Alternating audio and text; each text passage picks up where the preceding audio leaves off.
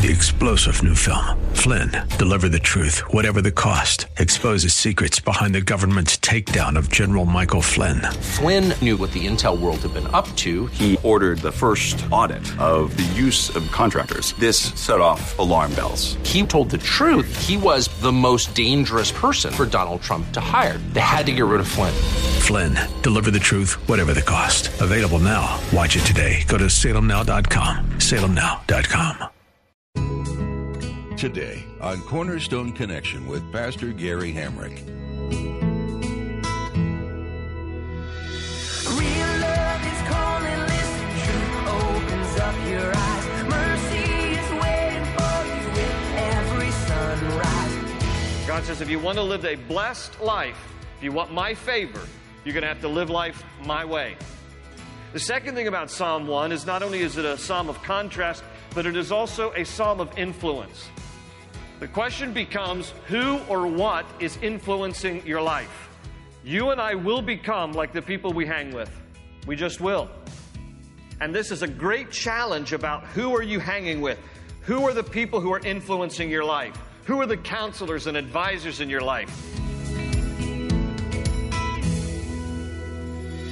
This is Cornerstone Connection, the radio ministry of Pastor Gary Hamrick of Cornerstone Chapel in Leesburg, Virginia. Pastor Gary is teaching through Psalms. Today, Pastor Gary will be starting a new teaching series through the book of Psalms, and he'll be challenging us to choose to walk according to God's commands and precepts. God makes it extremely clear, right in the very beginning of this book, that obeying His commands is what brings about a more blessed life. When we choose to ignore the boundaries the Lord has set out for us, that's when we allow the destructive fruit of sin to enter our lives. God's laws are meant to protect us and bless us. At the close of Pastor Gary's message today, I'll be sharing with you how you can get a copy of today's broadcast of Cornerstone Connection. Subscribe to the podcast or get in touch with us. But for now, let's join Pastor Gary in Psalms chapter 1 for today's message titled, God's Recipe for Blessing.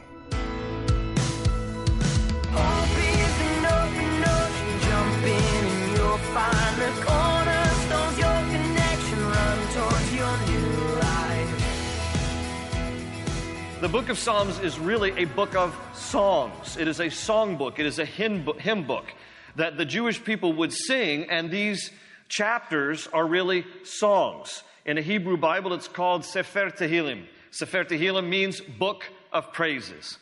And so that's what the book of Psalms is. Now, why is it that we call it Psalms? The Hebrew Bible says Sefer Tehillim. Well, we call it Psalms because it's derived from the Greek word psalmoi. The Old Testament was primarily written in Hebrew, but then the Greeks translated it, and so they called this book psalmoi, meaning songs sung to the heart, because these songs were often accompanied with musical instruments. And so our English Bibles have derived the name Psalms from the Greek psalmoi. There are 150 chapters in the book of Psalms, and so we will be taking a section at a time to try to make our way through the book, at least before Jesus comes. And so out of the 150 Psalms, the predominant writer of the Psalms is, of course, David. He wrote 73, followed by Asaph, who wrote 12. Asaph was a musician of the Levitical order in the Old Testament. The sons of Korah wrote 10. You might remember crazy Korah was killed by God because Korah rebelled against Moses. Well, some descendants of Korah still survived. They are of the tribe of Levi, and they also write 10 of the 150 Psalms. Followed by Solomon, the son of David, who's the third king of Israel. Solomon writes 2 by name. He authored 2 of them. And then the rest are split up this way. A guy by the name of He-Man. I love that name. If you have a boy, name him He-Man. Terry and I are a little beyond having kids anymore, but if you have a boy yourself, name him He-Man. It's a superhero in the Bible. Actually, he also was a musician. He wrote 1. Ethan was a musician. He wrote 1. Moses actually wrote 1. It's Psalm 90. And then there are 50 that are anonymous. We call them the orphan Psalms because we don't know who wrote 1/3 of the book of Psalms. They are not mentioned by any authors. The book of Psalms is really primarily about God and his relationship to his creation. That obviously includes us, right? We're part of his creation. A lot of the Psalms has to do with God and his relationship to us. It is filled with great amounts of conversation between a psalmist and God. It expresses a great amount of a variety of emotions, from fear to anger to tears to worry to love for God to praise for the Lord. But the primary purpose of Psalms is it's about God's relationship to his creation. And within the book of Psalms, we see that God sometimes appears as a powerful God and sometimes as a tender-hearted Father. All through the book of Psalms, God reveals himself as one of these two. And in the book of Psalms, we sometimes see that he's as a powerful God. He's our king. He's revealed as our judge, avenger, creator, and healer. And then other times in the book of Psalms, he is our tender-hearted Father. He appears as our shepherd, our refuge, our protector, our provider, and our redeemer. So that is a quick synopsis of the book of Psalms, but today we're going to be looking at chapter 1. So if you have your Bibles there, let me read chapter 1. It's only 6 verses, and then we'll pray, and then we'll dissect this chapter together this morning. So here's what it says, starting at verse 1. Blessed is the man who does not walk in the counsel of the wicked, or stand in the way of sinners, or sit in the seat of mockers. But his delight is in the law of the Lord, and on his law he meditates day and night. He is like a tree planted by streams of water, which yields its fruit in season, and whose leaf does not wither. Whatever he does prospers. Not so the wicked. They are like chaff that the wind blows away. Therefore the wicked will not stand in the judgment, nor sinners in the assembly of the righteous. For the Lord watches over the way of the righteous, but the way of the wicked will perish. Let's pause there and pray. Everybody wants a life that is blessed. I think that's safe to say. I don't know anybody who wants a cursed life, who wants a miserable life. I don't know anybody who wants a lonely life. That might be the way you presently describe your life, but nobody wants a life like that. Everybody wants a blessed life. Everybody wants a life that you experience happiness, and you experience the good life. You experience some measure of success. A life that you can look back on and say, this was a good life, and you have contentment and satisfaction about your life. Everybody wants that. But the question becomes, are you willing to do what it takes to live a blessed life? A lot of people in this world want a lot of things out of life, but not as many are as willing to do what it takes to accomplish a certain thing or to achieve a certain thing, because they're not disciplined enough or driven enough to accomplish it. And the same is true for a blessed life. You can't just wish for a blessed life. You can't just hope for a blessed life. You can't just want a blessed life, or even for that matter, pray for a blessed life. You have to live a blessed life. And God gives the recipe for living a blessed life right here in Psalm chapter 1. Now, before we examine this chapter together, I do want to point out a few things that are important to understand about chapter 1. And again, for you note takers, the first thing is this. It is a psalm of contrasts. This is a psalm. Notice the first word of the first verse is the word blessed, and the last word of the chapter is the word perish. It is a contrast between those who will live a blessed life and those who will ultimately perish. It is a contrast between what the Bible calls in chapter 1, the righteous and the wicked, or some of your translations say the ungodly. It is the contrast between the godly and the ungodly, the righteous and the wicked. Those who know God, love God, pursue God, and those who don't. Those who rebel against God, don't want to have anything to do with God, and are on their own path. This is a contrast of two lives, the righteous and the wicked, or the godly and the ungodly. This is the way that God discerns and distinguishes people, by the way. All right? God only sees two types of people. He sees the righteous and the unrighteous. He sees the godly and the ungodly. And the question becomes, will we choose the path of the righteous that we might be blessed? Because God's going to distinguish that here in chapter 1 and show us the contrast. Don't be offended because God calls some godly and some ungodly. This is the reality of the human life. We are one or the other. We are either pursuing God, loving God, knowing God, or we are rejecting God, walking in our own path, doing our own thing.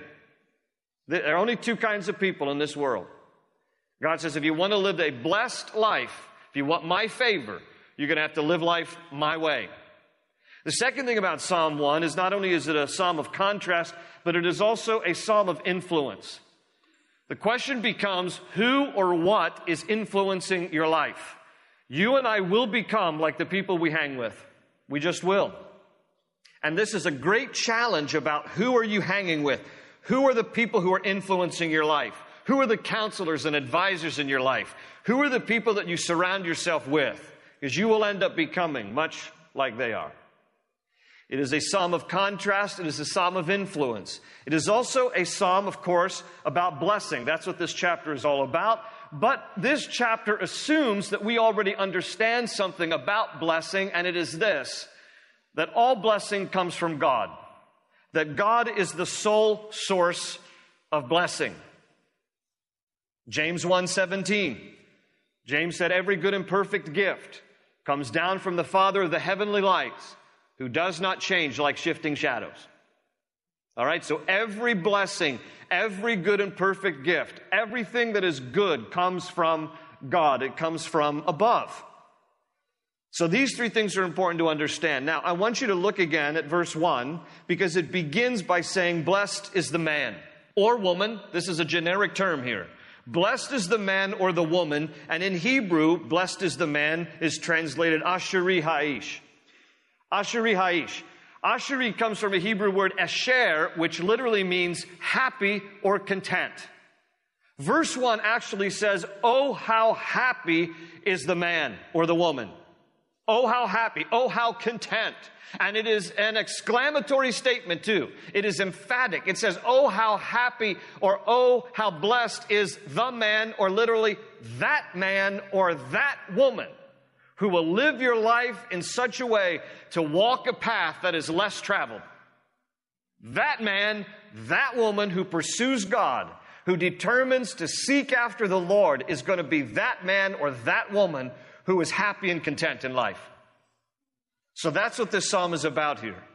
Now, I want to make it clear, I don't live in a bubble, okay? I understand when we talk about if you want to live a blessed life, happy life, content life, you want to have success in life, you better be on God's path. That isn't to say that people who don't know God are somehow all miserable and unhappy and unsuccessful. That isn't true. We can look around the world and we can see plenty of people who don't have a relationship with God, don't pretend to have a relationship with God, don't even want to have a relationship with God, but in a world standard would be considered successful. They're doing well in terms of wealth or advancement or promotion. So it isn't to say that, people who don't know God are somehow now not successful. There are plenty of people who don't know God who in a earthly sense are successful. But the question becomes, to what degree are they happy and satisfied?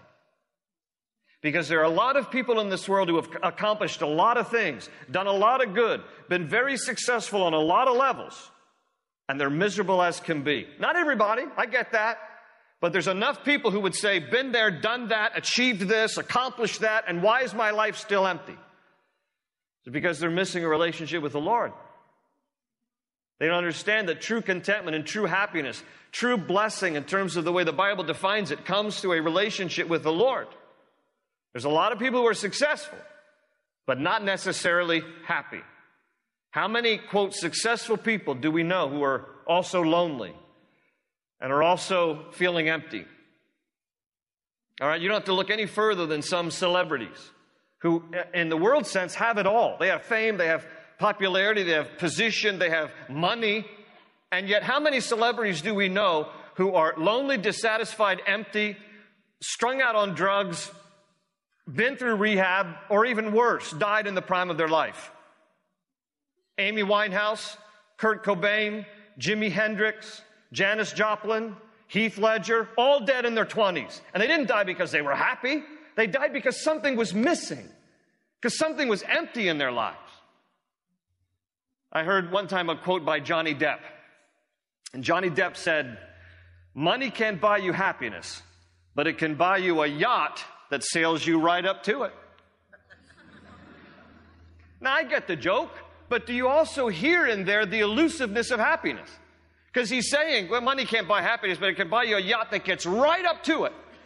Right up to it. But yet you just can't grasp it. It's so elusive. If you don't know the Lord in life, then you can have happiness on a certain level, but it will elude you unless you know the source of happiness. You see, Simon Cowell one time said, quote, "I get to points in my life where I sometimes think I'm never going to be happy," end quote. So we can look at a lot of people who in a worldly sense have accomplished a lot, been very successful, have a lot of money, done a lot of things. But if you don't understand this chapter here, you're never going to understand why it is that some people can have everything and yet feel like they have nothing. Why they can accomplish so much and yet be so empty. I'm talking to some of you right in this room. You've done a lot in your life, but yet you admit, but there's still this emptiness in my heart. There's still a hole here somehow. So good news for you. Listen to what chapter 1 of the book of Psalms tells us, because God gives us a recipe for a blessed life. Now, let me say this before we start to dissect this chapter together. I want everybody to understand, okay? If God does not do another thing for you and me, we're already blessed. Amen? If God doesn't do another single thing, we're already a blessed people, particularly compared to everybody else in the world. We are living in the lap of blessing. So God has already done a wonderful thing for us. But what he's going to tell us here in chapter 1 is, here's how you stay content and happy in me. And if you follow this, this will go a long way to accepting and experiencing the blessing, the happiness, the contentment of the Lord. I want you to notice here again with me verse 1. I'm going to read verse 1. It says this: "Blessed is the man or the woman who does not walk in the counsel of the wicked, or stand in the way of sinners, or sit in the seat of mockers." Please notice the triplet terms here. He says, don't walk, don't stand, don't sit. And he talks about the wicked, the sinners, and the mockers. Okay, so that's the way this chapter begins here. Again, it's a contrast between those who know God, pursue God, love God, and those who don't know God, don't want to pursue Him, rebel against Him. This is the contrast. And the warning is for those of us who know God and pursue God, you better be walking on this certain path that he describes here in chapter 1. So, a blessed life, for you note takers, number 1, a blessed life does not walk in the counsel of the wicked. Or again, some of your Bibles will say the word ungodly instead of wicked. Those who don't know God, don't pursue God, and rebel against Him. The warning is, if you want a blessed life, don't walk in the counsel of the ungodly. We should never allow our lives to be directed, fashioned, influenced by ungodly people, those who have no relationship with God. We will dialogue with them. We will work side by side with them in our offices, okay? We will socialize with them from time to time. We will love them. We will go to school with them and work with them. We will even hopefully witness to them, but we must not make them our advisors. Okay? They don't have the counsel and wisdom of God. They have an earthly wisdom. We must not make them our advisors. If you need a good counselor, find a Christian counselor. If you need a good financial advisor, find a Christian financial advisor. If you need a good lawyer, find a Christian lawyer. If you can, I guess. I'm not sure. I'm not sure about that one. I'll strike that one out. But if no, I'm kidding. I know 3, but it's. But seriously, if I'm going to be influenced or counseled or advised by somebody in my life, all right, I want somebody who has the wisdom from above. I want someone who has a biblical perspective of life. That's what I want, that kind of person speaking into my life. I don't want the wisdom of the world. And it isn't because, we are, in this pious sense, better than the ungodly, and so we don't associate. I don't want them to advise. It's not that. It's not in that sense. It's in the sense that because I know that God's wisdom, the wisdom of heaven, is infinitely superior to any advice in this world, why do I want to subject myself to something that is less?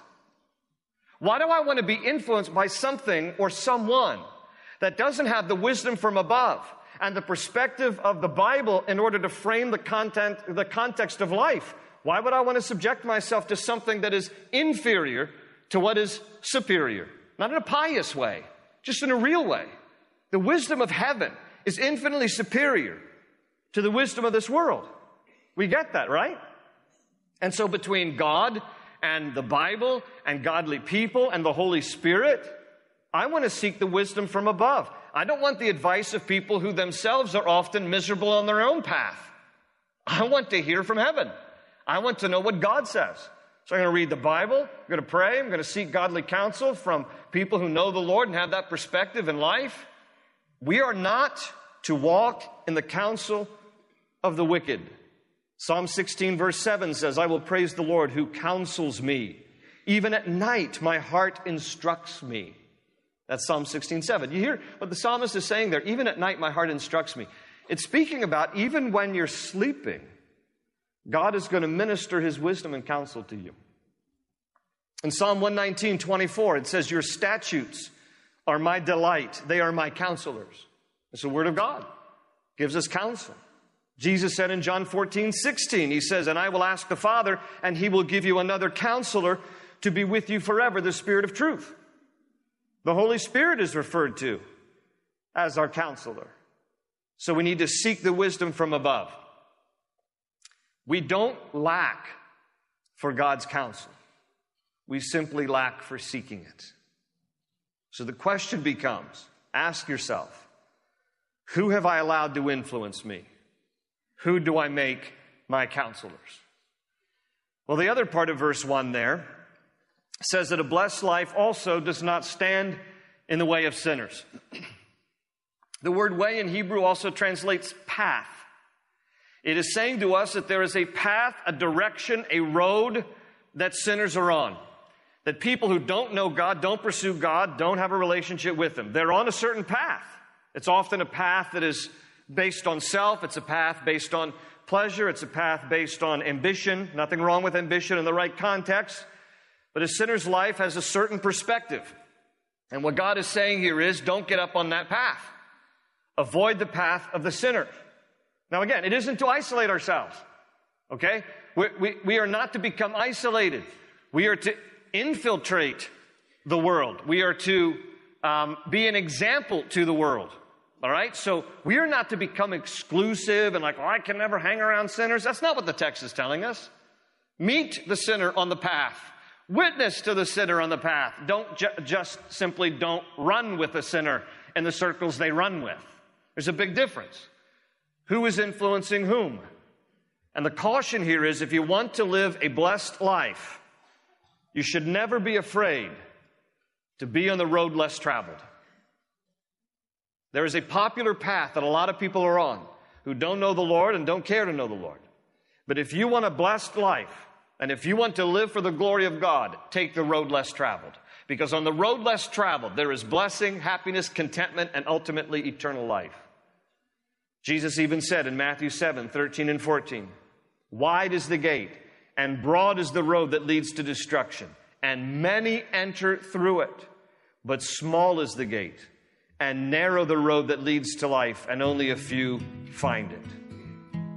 And so the righteous can have confidence in Psalm 16:11, which says, you have made known to me, you, Lord, have made known to me the path of life.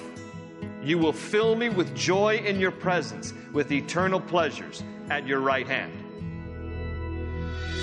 Hope is an open ocean, jump in and you'll find the cornerstone's your connection, run towards your new life. Each psalm we read is intended to point us to one thing: the sovereignty of our Creator.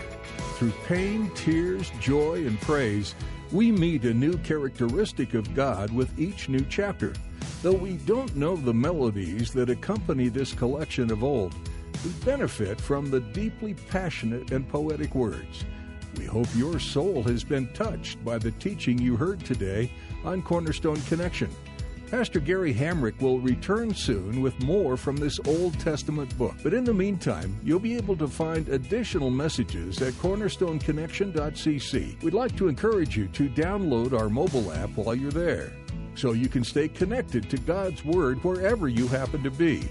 Each day can be made brighter by the love and power of our Lord. And it's so convenient to have it right at your fingertips. If you live in or are visiting the Leesburg area, we'd love for you to come be a part of our weekly worship services on Sundays. Cornerstone Chapel meets at 8:30, 10, and 11:45 a.m. each week. Or try our Wednesday night Bible study at 7 p.m. For directions and more information, visit cornerstoneconnection.cc. That's all for today, but be sure to join us next time for another in-depth look at the Psalms, right here on Cornerstone Connection. They say you're a wandering soul, that you've got no place to go, but still you know, you're not alone. Real love is calling, listen, truth opens up your eyes. Mercy is waiting for you with every sunrise. Hope is an open ocean, jump in and you'll find the cornerstones, your connection, run towards your new life.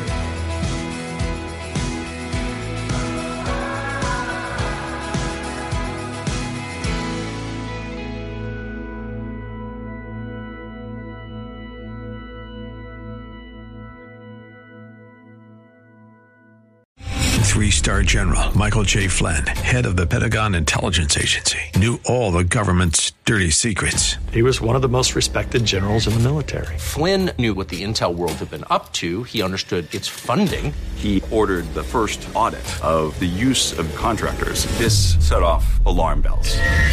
The explosive new documentary, Flynn, Deliver the Truth, Whatever the Cost, uncovers the facts behind this scandal. Flynn told the truth. He was the most dangerous person for Donald Trump to hire. I find out the worst enemy that I'm going to face in my life is right here in America. They took my assessment and they wanted me to change it. And I was like, I'm not changing it. They had to get rid of Flynn. With in-depth interviews, archival footage, and never-before-seen personal records of the man behind the headlines. I just felt like I was drowning. Flynn, Deliver the Truth, Whatever the Cost. Available now. Watch it today. Go to salemnow.com. salemnow.com.